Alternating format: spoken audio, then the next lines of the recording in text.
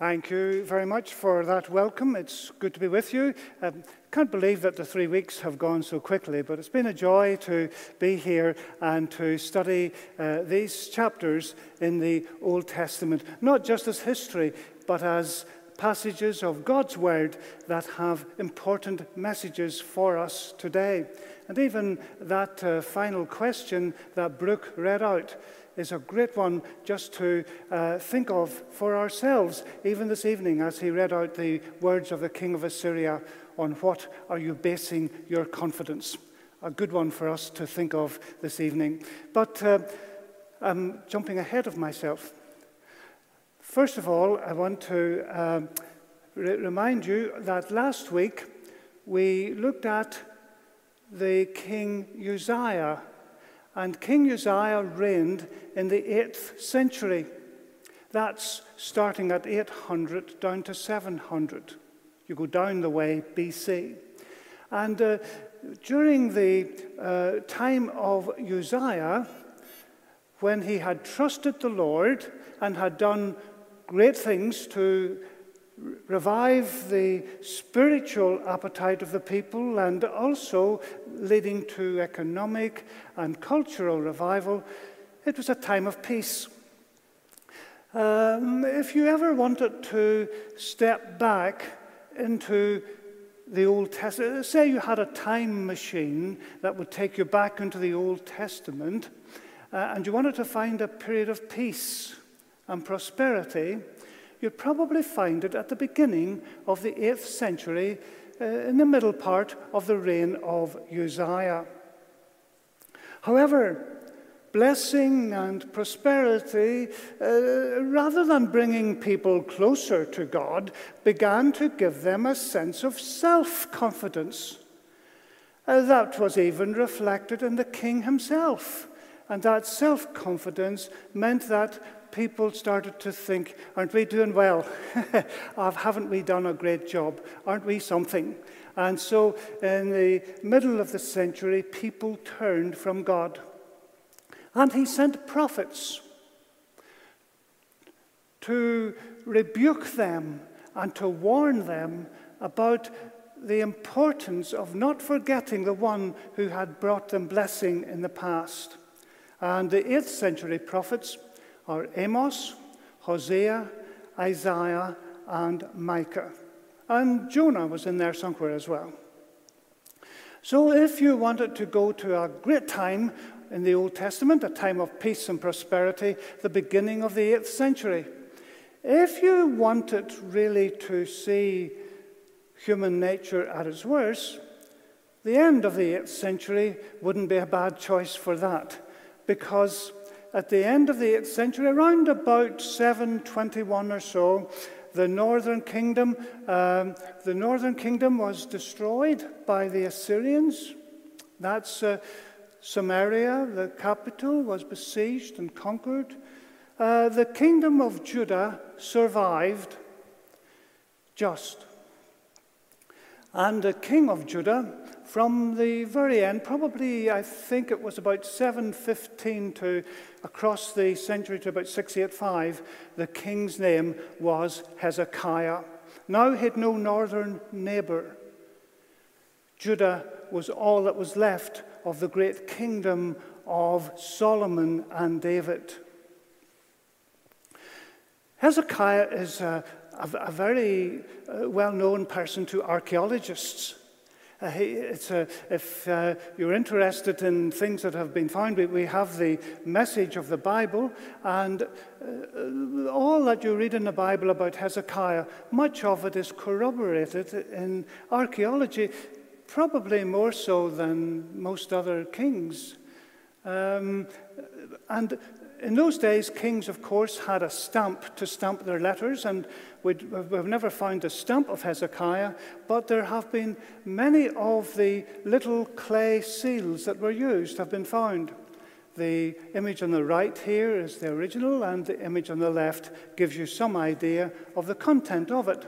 And that little seal bears the name of Hezekiah. So lots of interest for archaeologists. More about that later. In the passage that Brooke read for us, he began by reading, "After these things and the acts of faithfulness," or the things that Hezekiah had so faithfully done. So we start to look at exactly what it meant. What acts of faithfulness did he actually do? And the first thing I notice as we read through this is that this was a man who acted with real commitment and enthusiasm. If you look at 2 Chronicles 29 there in verse 3, it says that in the first month he opened the doors of the house of the Lord. There's something urgent about it. There was a sense of urgency about Hezekiah. I was watching the football on Friday night, and the English commentator was getting very annoyed, and he said, "What's this team doing? Where is their sense of urgency?" And the Scottish man said, "They've got plenty of urgency as far as I'm concerned." But there was something about Hezekiah that said he had a sense of urgency. And also the second verse that you can see behind me there, Hezekiah the king rose early. I think that's again emphasizing that this man was not hanging about. He wanted to seek the Lord himself and to lead the nation in that direction. There was nothing half-hearted about him. In fact, here's another verse that gives you some idea of enthusiasm. Every work that he undertook in the service of the Lord, he did it with all his heart. That's again a sense of urgency, a sense of really putting his heart and soul into it. It's good when you see people working like that. My father was enthusiastic about everything he did, but if you weren't enthusiastic, he was very quick to call you up. And he had a word that I've looked up in the dictionary, but I never found it. You know, if you were out walking with him and you seemed to be a bit lackadaisical, he used to say, "James, you're looking fabulous." Have you heard that word? Fabulous. It was his word for not putting your heart and soul into things. Don't look it up in the dictionary. It's not there. It was a wee word he seems to have made up. You're looking fabulous. Lift those feet and show a bit of interest. Well, Hezekiah certainly didn't look fabulous. There's no room to be fabulous in the things of God. God has done so much for us, and everything that God has done for us, he has given us his best. Isn't there a verse that says that he gives pressed down and running over? He gives abundantly. With him there is no variableness nor shadow of turning. He's the God who gives his best to us. And didn't he give us his Son, the Savior? God doesn't do things by half. He gave his all for you and for me. So there's no room to be fabulous in the work of the Lord, and Hezekiah certainly wasn't. He showed enthusiasm. That word enthusiasm, I didn't realize this, and this is just by the way, but that word enthusiasm in English comes from two Greek words. En means within, and theos, God. So enthusiasm is literally God within. Isn't that a really powerful reason to show commitment and sustainability that God does indeed live within us? That's enthusiasm. That's by the way. The Hebrew words are more important. I'll come to them later. But Hezekiah faithfully opened the house of the Lord and brought the people along with him. He not only opened the house of the Lord, but he led them in what was a very memorable Passover. Passover was a way of remembering the great things that God had done. But you know, one of the things about keeping the Passover is that even to this day, when people are keeping the Passover, they don't remember the great things that God did for them in the past. They remember the great things that God did for us, that you're part of the people that have been liberated from slavery. And isn't that really a very powerful message. He helped them to remember where they had come from. He helped them to remember that they had been in a situation where they could not save themselves. They could not deliver themselves, but God had set them free. Well, you can always apply that to Christians very easily, because we could never save ourselves. We were deep in sin, and Jesus died on the cross of Calvary to set us free. And whom the Son sets free, the Bible says, is free indeed. So it's a great message of freedom in the Passover. But as we think of the Lord Jesus and how he set us free, it's a message that still resounds today. And it's not that I hope that for people here tonight listening to this voice, that you're not thinking of God having set other people free, but that you have known this freedom yourself by bowing at the foot of the cross, asking Jesus to be your Lord and Savior, and accepting his freedom from sin. He conquered to set us free. So, as well as being enthusiastic himself, somehow, if you are enthusiastic, you encourage other people to be enthusiastic. And so when the people saw the enthusiasm of the king, it encouraged them all to be enthusiastic. If the leader's half asleep, it'll not encourage anybody. But the leaders showed enthusiasm, and so the people acted enthusiastically too. Here it is. And the people of Israel who were present at Jerusalem kept the feast of unleavened bread 7 days with great gladness. And the Levites and the priests praised the Lord day by day, singing with all their might to the Lord. Isn't that great? I know we can't do that now. We've got all these masks and things on, but you can still sing with your heart, even if you can't sing with your voice. Somebody was saying to me that actually these days it's helpful to be quieter because you can feel the words with your heart. And how good that is. And the Lord knows our restrictions. But John Wesley wouldn't have been impressed, because when he visited some congregations, he gave off to them. And he said, "Sing lustily and with good courage. Beware of singing as if you were half dead or half asleep, but lift up your voice with strength." I think my father would have said, "Don't sing fabulously," if you know what I mean. So it was difficult to sing with all your voice. But isn't it interesting that enthusiasm was infectious? When other people see that we love the Lord with all our hearts and all our soul and all our mind, when they see us on fire for the Lord, it will encourage them to be enthusiastic too. Enthusiasm is infectious. So we know that after all the praise and the worship, there was work to be done. And the people of Israel gathered together, and they looked to the Lord for his wisdom and blessing for the future. Notice that they prayed, and their voice was heard, and their prayer came to his holy habitation in heaven. Saying prayers is different than praying. I remember that, this just by the way, I remember that story in the Acts of the Apostle, where the Saul of Tarsus was on his way to Damascus, and then the light from heaven came, and he fell to the earth, and then he went into the city of Damascus.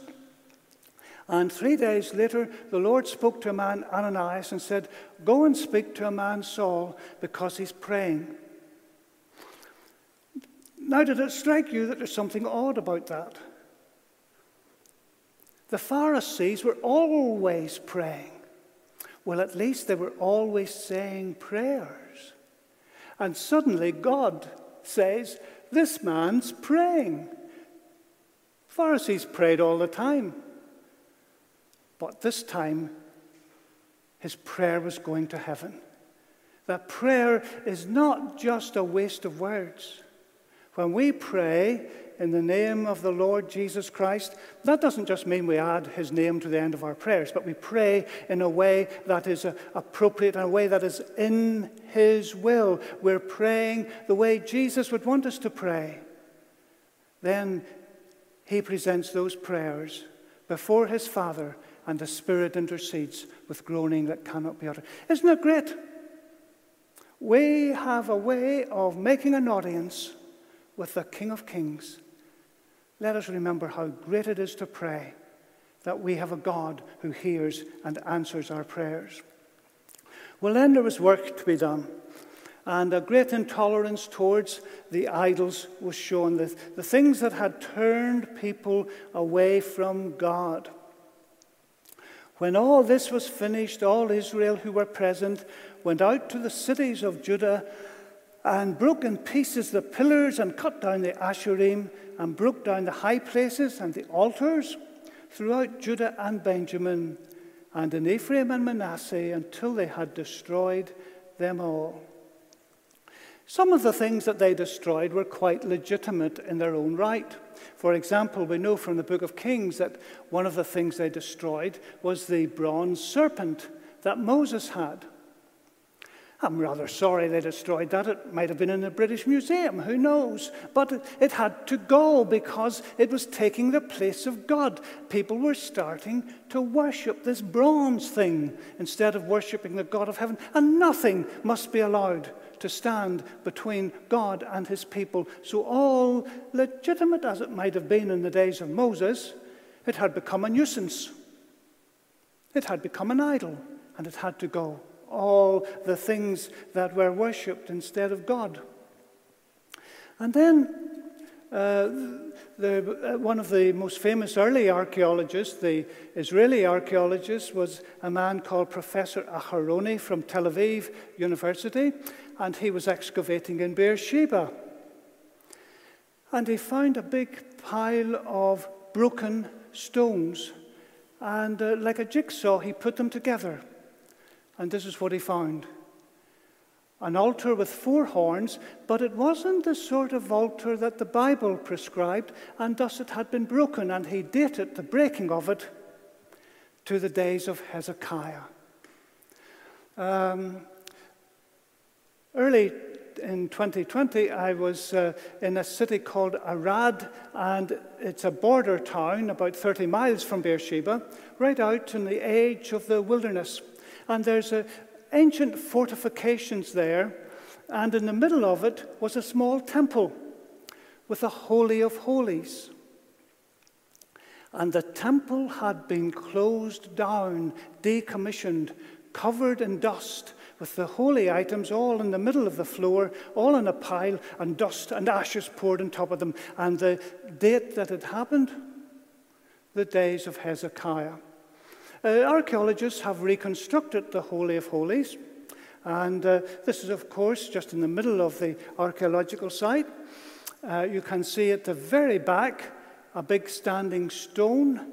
That probably was used to represent God. Not the way the Bible said he should be represented. So the big stone was taken down and buried in ashes. On the left-hand side, there's a large altar of incense, and there was the remains of frankincense on it. Well, I don't think there's anything wrong with that. But you see the little incense altar?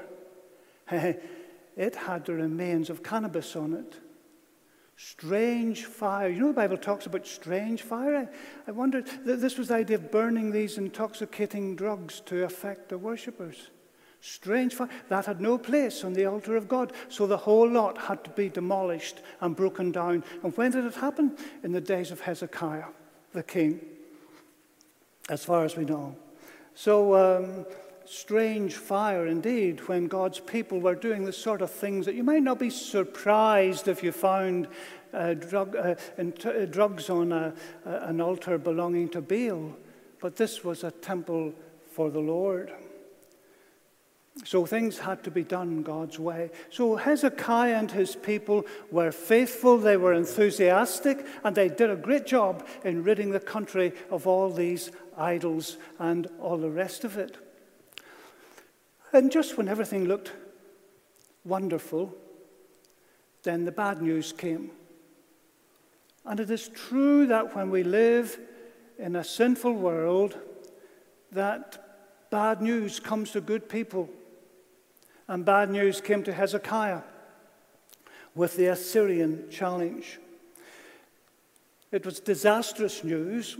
In the 14th year of King Hezekiah, Sennacherib, the king of Assyria, came up against all the fortified cities and took them.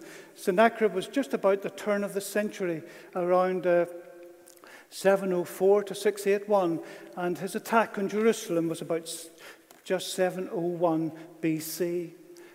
These people had no reason at all to attack Judah, but their idea was to defeat and humiliate.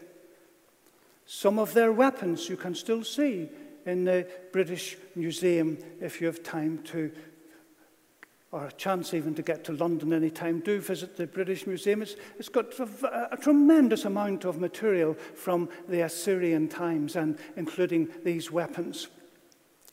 But Hezekiah faced a challenge from the Assyrians. On whom are you depending? That's the question we opened with. On whom are you depending? A very good question. On what are you basing your confidence? A very good question. A good question to challenge people today. Because in our world today, there's not an awful lot of confidence around. Who are we putting our faith in? On what are you basing your confidence? The king of Assyria asked a good question. And his point is, your future is bleak. He did his best to undermine their confidence. Is there something undermining your confidence tonight? Is there something undermining my confidence? The pandemic has undermined the confidence of a lot of people. But other things can undermine your confidence, like facing difficult exams or failing them, serious medical problems, uncertainty about tomorrow, or family problems. All sorts of things. We're not likely to face a huge army at our door that will sap our confidence. But life in a world that has forgotten God, can sap your confidence. You can face things that you just are not expecting, you don't understand, and you can lose confidence. And it was so easy for Hezekiah and his people just to give up. It was so easy to fall into despair. And sometimes that's what happens to people. When they face situations they can't control, they fall into despair and fear. But that's not what happened to Hezekiah and his people. He responded to the bad news in three ways. First of all, he responded to it practically. If you have been to Israel, you might have had a chance to go through Hezekiah's tunnel. It was one of the practical preparations that they produced, a tunnel to deprive the enemy of water and to provide water right into the inner city of Jerusalem. It's a sort of experience walking through 1,700 feet of dark tunnel with water up to your waist. It's the sort of thing you might do once in your life, but I wouldn't recommend it too often. Somebody got claustrophobia in front of me once, and they nearly got trampled to death as they tried to get their way out. So it's great to see how the Bible and archaeology are corresponding here to show us that some of the things that had to happen because of the challenge practically. And also in one of the verses that we didn't read tonight, I think it says 32 verse 5. We did read that one. It says that Hezekiah built another wall. When they were renovating the old city after the establishment of the Kingdom of Israel in 1948, they renovated the whole area around the Western Wall. And guess what? They found a wall that nobody knew was there, and it was built by your man, Hezekiah.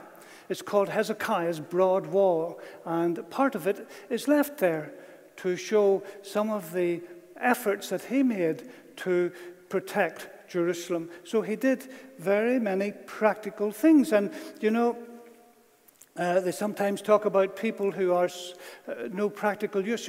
You can't just forget that part of the job of the Lord is practical, that we must do our part. There's an old legend, I think goes back to the 10th century, AD this time, of a Spanish laborer called Isidore. And Isidore was supposed to be plowing for his master, but his master got a report that Isidore was always turning up late and leaving early. So he investigated and went along, and he found that Isidore was praying. And then he went to see what was happening in the field, and 2 angels were plowing the field. Well, wouldn't that be great? But, you know, that I think is legend. That is not the way things work. God does his bit, but if we don't do our bit, I've never experienced angels doing it for me. And so the first thing he had to do was do what he could, do his bit and be practical. Secondly, of course, and perhaps even more importantly, he had to be prayerful to God for his help. We've already talked about how important prayer is. And he had company in prayer. It's good for people to pray together. And King Hezekiah and the prophet Isaiah, son of Amos, cried out in prayer to heaven about this. So they did the things that they could do. And then the things that they couldn't do, they asked God to do. Because God specializes in the impossible. And once again, the importance of prayer is emphasized. And so the word of the Lord came to Isaiah, saying, "This is what the Lord says concerning the king of Assyria. He will not enter the city or shoot an arrow here. He will not come before it with shield or build a siege ramp against it." The Lord answered prayer. So Hezekiah was practical, prayerful, and because he heard that word, he was now confident. Confidence is a strange thing. You hear it again in sports connections. You know, there's a book I saw recently on that says golf is a game of confidence, and unless your football team is confident, they'll not really make much of an effort. Confidence seems to be a marvelous thing, that when we lack confidence, we don't do things well. I can't explain it, but it's just a fact that when you do things confidently, you do them better. And so Hezekiah and his people not only prayed, but they believed. Because you could spend your life praying and then going away about worrying about it. Couldn't you? You could spend your life praying and worrying and praying and worrying. But what Hezekiah and his people did, they expressed confidence. God has said he's going to fight this battle for us. Therefore, we'll trust him. And this confidence helped. And it also was infectious. I said earlier, enthusiasm was infectious, so is confidence. Because Hezekiah encouraged them by saying, "Be strong and courageous." Let me stop just at that word, "be strong." We saw earlier this week that Uzziah's name meant, "My strength is the Lord." Well, Hezekiah more or less means the same thing, because there was different words for strength, just as there are in English. You've got strength, might, power, so you have different words in Hebrew. And Hezekiah's name means, "The Lord is my strength." Chazak is the Hebrew. It means, it's quite often used for holding on tight. You know, having confidence, sustainability, and all the rest of it. So be strong. You could almost say that word be strong is the word that the name Hezekiah is based on. I know that this is a wee bit superficial, but you could almost say Hezekiah encouraged the people by saying, be Hezekiahs, be strong and courageous, and don't be afraid, because there's a greater power with us than with him. Remember the story of the prophet who was not panicking when the whole city was surrounded by enemies, but his servant was going berserk with panic. And the prophet Elisha, wasn't it, said, Lord, open the young man's eyes. And he could see that the whole army around the city was nothing compared to the army of God, which was right around the hills.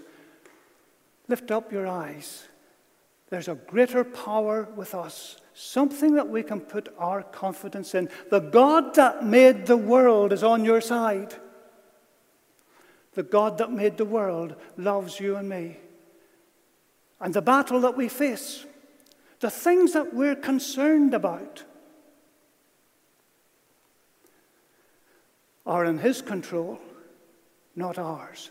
And therefore, if we put our confidence in him, what a great difference that will make to our lives and our approach. Also, Hezekiah says, with him is only the arm of flesh, but with us is the Lord our God to help us and to fight our battles. Isn't that great? This is good news for the Christian. We are never on our own. We have the Lord with us, facing every situation that we face. He'll never leave us. The battle's not yours, it's God's. We don't need to panic about the things that get us concerned, because the Lord is on our side. And then notice this. I said confidence was infectious. The people gained confidence from what Hezekiah said. Now, that gained confidence is interesting in Hebrew because it's a word, samach. Samach. I'll not ask you to say it with masks on, but samach is a word that really means to lean your weight on something. There's a great story in the book of Amos where a poor man, Amos is making the point you can't escape God's judgment, and a poor man is out and he meets a big lion. And as he tries to get away from the lion, suddenly he finds himself bumping into a bear. And the two of them go after him like something you'd see in Walt Disney, you know, that's all the dust flying in the air. And the poor man runs for his life, and the lion and the bear are breathing down his neck. And then he sees a house in front of him. He dashes in, he slams the door, and he leans against the wall. And then Amos says, and a wee serpent on the wall bit him, and he died.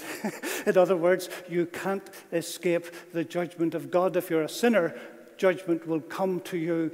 Maybe not sooner, but certainly later. But anyway, the point of that story is that he leaned against the wall. And that's the word that's used here for gained confidence. He taught them to lean. He taught them to lean.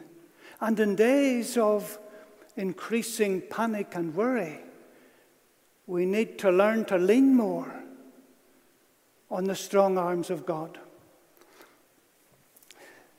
And the Lord didn't let them down because he sent an angel. And the angel destroyed the army of Sennacherib, and he went home. And the Lord saved Hezekiah and the people of Jerusalem from the hand of Sennacherib, king of Assyria, and from the hand of all others. He took care of them on every side. That is a sort of language a shepherd would use in taking care of their sheep. He took care of them on every side. You don't mind another Hebrew word, do you? Hopefully not. I'm going to give it to you anyway. But the Hebrew word for he took care of them is nahal. And in Psalm 23, verse 2, that word occurs where it says, the Lord is my shepherd. He leads me beside the still water. He leads me. He takes care of me. That's the word, like a shepherd. Or in Isaiah 40, where it says, He leads the sheep and takes care of those that are with young. That word, the Lord is our shepherd. He takes care of us, whatever side the trouble is coming from. So, a good memory verse for us, not by might, nor by power, but by my Spirit, saith the Lord of hosts. And look too at Ephesians 6, where Paul says, be strong in the Lord, and in the strength of his might, put on the whole armor of God. And remember, as Moses told the Israelites, never forget that the eternal God is your refuge. And how can we lean on him? Because underneath are the everlasting arms. Two good memory verses there for us to take away. Not by might nor by power, but by my Spirit, saith the Lord of hosts. I can't be confident in my own strength, but God wants me to lean on him. The eternal God is your refuge. You can lean on him because those everlasting arms will never let you fall, will never let you down. So, for those who know the Lord, when we're facing problems, we can follow the example of Hezekiah and be practical and be prayerful. And above all, we can be confident. We can face tomorrow with confidence. Not confidence in our own selves, but confidence in those everlasting arms. If you know the Lord tonight, I hope you'll leave here with a new spring in your step, a new enthusiasm for him because of what he has done for us, a new commitment to prayer, and above all, a new confident step, knowing that he is able to do exceeding abundantly above all that we ask or think. But you know, if I'm speaking tonight, and I know that there are people listening to this voice on Zoom as well as here, and if you don't know the Lord tonight, this is what you're missing. I encourage you that if you don't have that confidence to lean on the everlasting arms, that tonight you'll come to the Lord Jesus, confess your sins, turn to him, put your faith in the one who died for you in the cross of Calvary. Pray that through his sacrifice, that he will come into your heart, cleanse you from sin, and then you, like us, will be able to be practical, prayerful, and confident, knowing that he will never leave us nor forsake us. A wee word of prayer.